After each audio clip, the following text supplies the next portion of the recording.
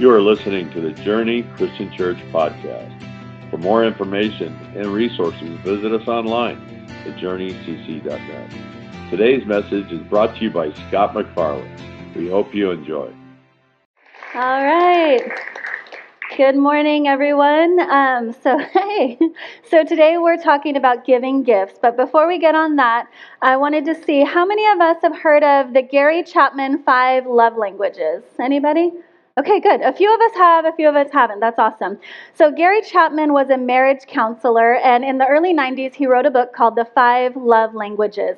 And what he learned in all of his years of counseling married couples was that people typically give and receive love in one of 5 ways. Those ways are touch, quality time, words of affirmation, acts of service, and gifts. So when I found out about the 5 love languages, it fascinated me because one of my goals as a parent is to make sure that my kids feel loved and supported by me in our home. And it's easy to tell somebody that you love them. It's easy to say that, but making sure that they feel that is a little more challenging.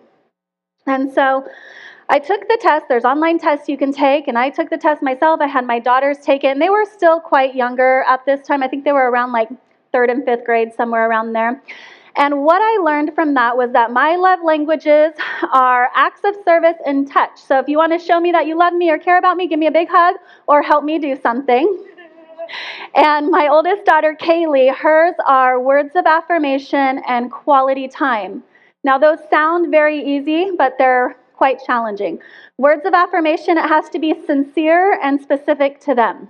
It can't just be like, oh, hey, you're awesome. It has to be sincere and specific to them. And quality time, it can't just be spending time occupying a space together. It has to be intentional, where you don't have distractions or anything else, but you're spending quality time and intentional with what you're doing together. And then we got to my youngest daughter, Brittany. And she was really young at this time again, but her top love language was gifts.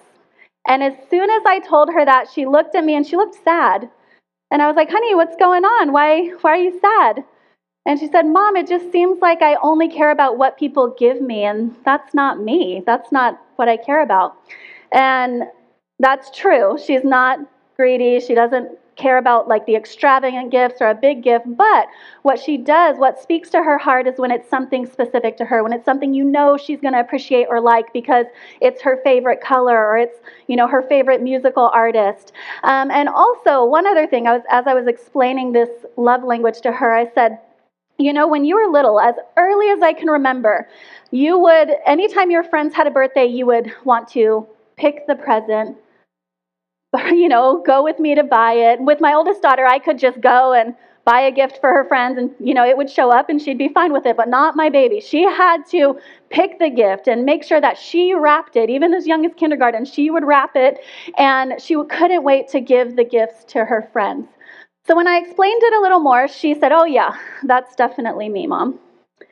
So today we're talking about the tradition of giving gifts. And the purpose of this series is to bring intention behind the traditions that we hold, or maybe bring a new meaning to the traditions that we hold. And so like I said, we're going to talk about giving gifts today, and we're going to look at Matthew 2, 1 through 12. And we're going to look at the story of the 3 magi, or you might have heard of them referred to as the 3 wise men. So first off, we don't know how many wise men or magi came to visit Jesus. There most likely were far more than 3, but we associate the number 3 with them because there were 3 gifts that they brought. And so these magi, they were most likely astrologers. So they studied the stars and they tried to predict events that would happen based on how the stars moved. So they were very, very wise men. But the wisest thing they ever did was to follow God. So they gave. The Magi saw a star, and that star led them to Jerusalem, where God's prophets told them where Jesus would be born. So they followed the star, or God's presence, to the prophets, and then they started their journey to where Jesus would be born, all to worship the King. And they brought some gifts along. So I'm going to let you guys kind of call out. Who remembers what those 3 gifts were? You can go ahead and shout it out if you know them. frankincense, myrrh, and gold. Good job. You guys are awesome. Pass the test. All right. So gold, frankincense, and myrrh. If you're anything like me, when I first heard those three items, gold made sense because it's a precious metal. It seems like something you would give a king, but I had no clue what frankincense and myrrh were. So after looking into it a little, I learned that throughout the Old Testament, frankincense was used when giving an offering or a sacrifice to the Lord, and myrrh was used when embalming bodies to prepare them for burial. And also, frankincense oil has a lot of healing properties to it. So it would be used to keep minor cuts or scrapes clear from infection. So these were three very precious items that were very valuable, and they could have been sold or traded for lots of things. And it could have been used to help, like if they sold it, it could have been used to help them on their journey from Jerusalem to Egypt, from Bethlehem to Egypt. And some even say that these three specific items represented three specific things. That the gold represented royalty because Jesus is our king. That the frankincense represented deity because Jesus is God, the Son who came to earth to be a living sacrifice for all. And that myrrh represented that coming sacrifice, since it would be used to prepare his body for burial. These wise men left their homes and gave gifts to Jesus. They worshiped the king because they saw God's presence. And when they saw God's presence and they heard from the prophets what was happening, they couldn't stop. One thing that many of us don't realize as well is that it took them a long time to get to where Jesus was. They didn't get there on the day of his birth. It took several months, a year, or even more. So they were traveling a long time to meet Jesus. When God revealed himself to them, they couldn't ignore it. They followed him willingly and immediately. They went to worship Jesus because they knew that he was worthy. The wise men, they gave tangible gifts like gold, frankincense, and myrrh, but they also gave themselves, their time, and their worship. So what does that mean for us today? What can we give? What is our greatest gift? We're entering the Christmas season. We're about to exchange gifts with our friends, our families, and our loved ones, all to celebrate Jesus, all to celebrate our Messiah, our Savior, the baby that came to save us. And in the midst of the gift giving, we want to make sure that we honor Jesus in our Christmas tradition. So how can we do that? How should we do that? Two things. I would say remember and respond. I would suggest reading the gospel accounts of Jesus' birth. If you have kids or friends or family, read it with them. In order to remember what Jesus did, we must first know what he did. And not just kind of know it or hear it from somebody at some point in our life. We have to know what we believe and why we believe it. Amen. I believe in the inerrancy of Scripture. That is the living Word of God because it ministers to me personally as I read it. I believe in God's healing powers because I've seen them. Maybe not every time I've prayed, but I've seen healing happen when we give our challenges to God in prayer. I have faith in the unseen and the unbelievable because I have personally experienced miracles. And if you're still waiting on a miracle, because there's still some that I'm waiting on too, know that God hears you. We can take comfort in knowing that God hears our prayers and the answer is already put into motion. The answer might not come as quickly as we'd like it to, and it might not look the way we want it to, but God hears us and the answer is already put into motion. So we remember all that God has done for us, and it starts with knowing who Jesus is and knowing why we personally follow him. And if this is something that you want to work on, please know that we have ministries, groups, and so many people here that are ready to unpack that with you. All it takes is for us to take a step towards him by talking to the people that he's placed us in community with. Along with that, we give gifts to the people that we love and appreciate during Christmas. to show our love. Just like the Magi brought the gifts to Jesus to show their love, we get to give gifts to our loved ones to show that we love them. And gifts might not be your love language because it's not mine. But if it's not, you might not find joy or get excited to plan a gift, to purchase a gift, to wrap a gift, and to give a gift. But we can take time and be intentional about the gifts that we give, even if it's not our love language, right? So that we make sure that the people that we love, the people that we care about, know and feel that love from us. And then we respond. When we know God's big story, from creation to the fall or sin entering the world, to God sending Jesus, and the story doesn't end with Jesus, right? Jesus would die on a cross to save us from our sins, to restore our relationship to God, and the story doesn't end with the cross, right?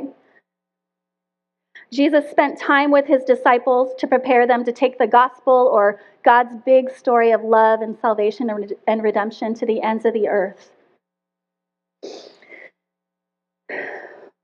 And that story continues today through you and through me.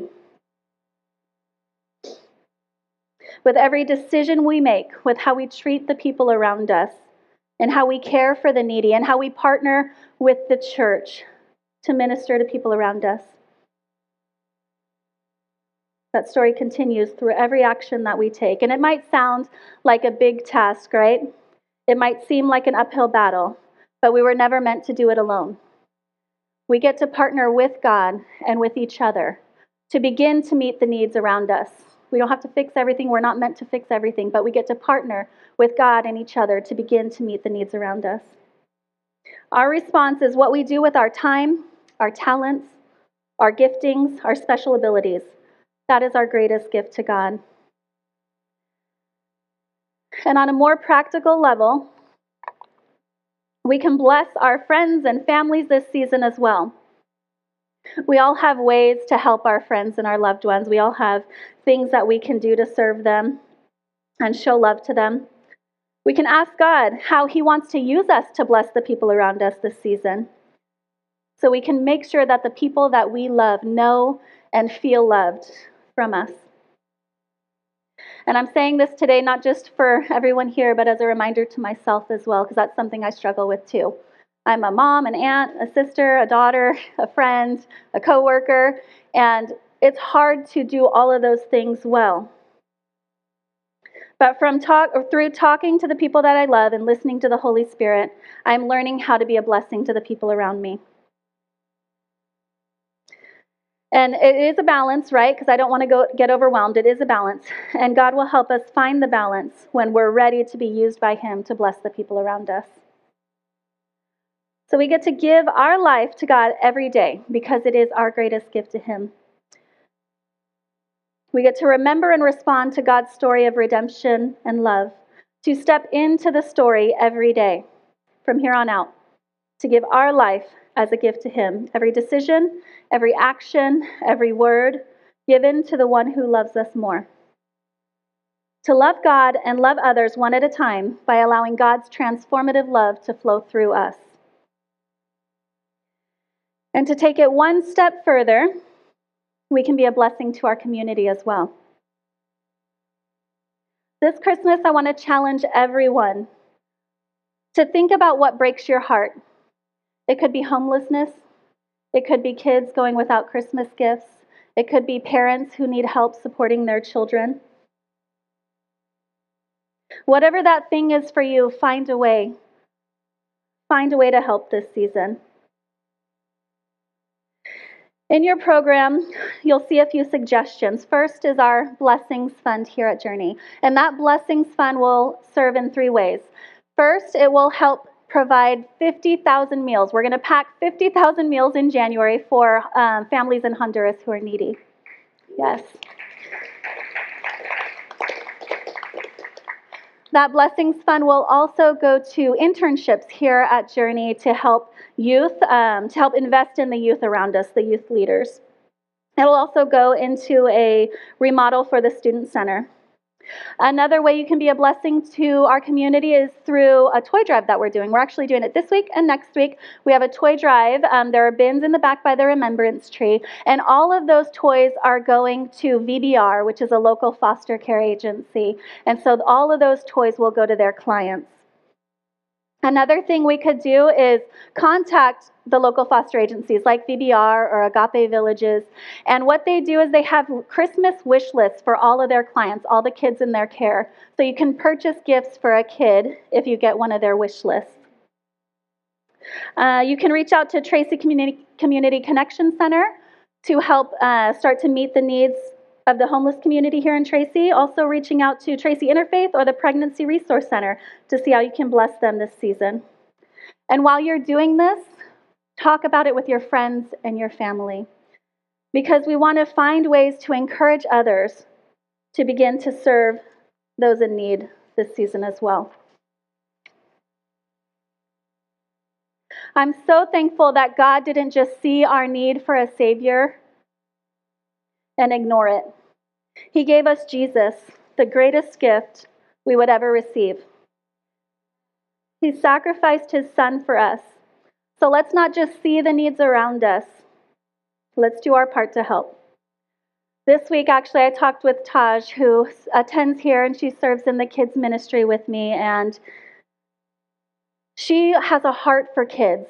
And she came across this opportunity with VBR to present or to provide gifts for them, for their clients, which is why we have the bins in the back. She had an idea, right? God gave her an idea. And instead of just letting it stop at the idea, she started to put action behind it. So let's be a blessing to our friends, our family, our loved ones, and our community this year. And so when God gives you an idea, let's start to put action behind it rather than letting it stop at the idea. Pray with me. God, thank you so much for today. Thank you so much for the ways that you inspire us, the ways that you speak to us. And I pray, God, that we would listen and that we would take action. And God, I just thank you so much for the gift of Jesus. We could not do this life without you. I thank you for the support and the love that you give us every day. We love you and honor you. In Jesus' name we pray. Amen. Thank you for listening to the Journey Christian Church podcast. If you would like to support us as we pursue God and love people one at a time, please consider a tax-deductible donation by visiting journeycc.net/giving.